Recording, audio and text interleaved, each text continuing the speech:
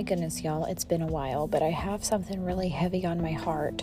And as I've been doing these podcasts, I've only been doing a podcast when God put something on my heart, because I don't want to fake. I don't want to be fake to y'all. I want to be real. I want to be raw, and I want to be honest.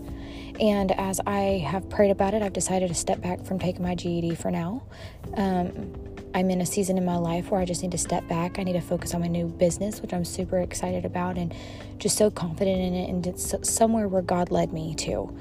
And I want to tell you this because I know sometimes we get into a decision in our life which road we need to take to move forward with our life, whether it's switching a journey or whatever it may be in your life right now. I want to tell you to pray about it. Pray about where God wants you to go. And if that's His will, whatever you're trying to decide, God will lead you there. I don't know who needs to hear that today, but it just really felt really heavy on my heart. I know a lot of people right now that's in a lot of decisions, and I'm like,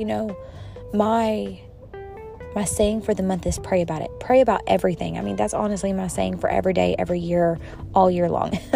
But really dig into where God wants you to go in your life, and I promise it will never fail you. I believe in every different journey.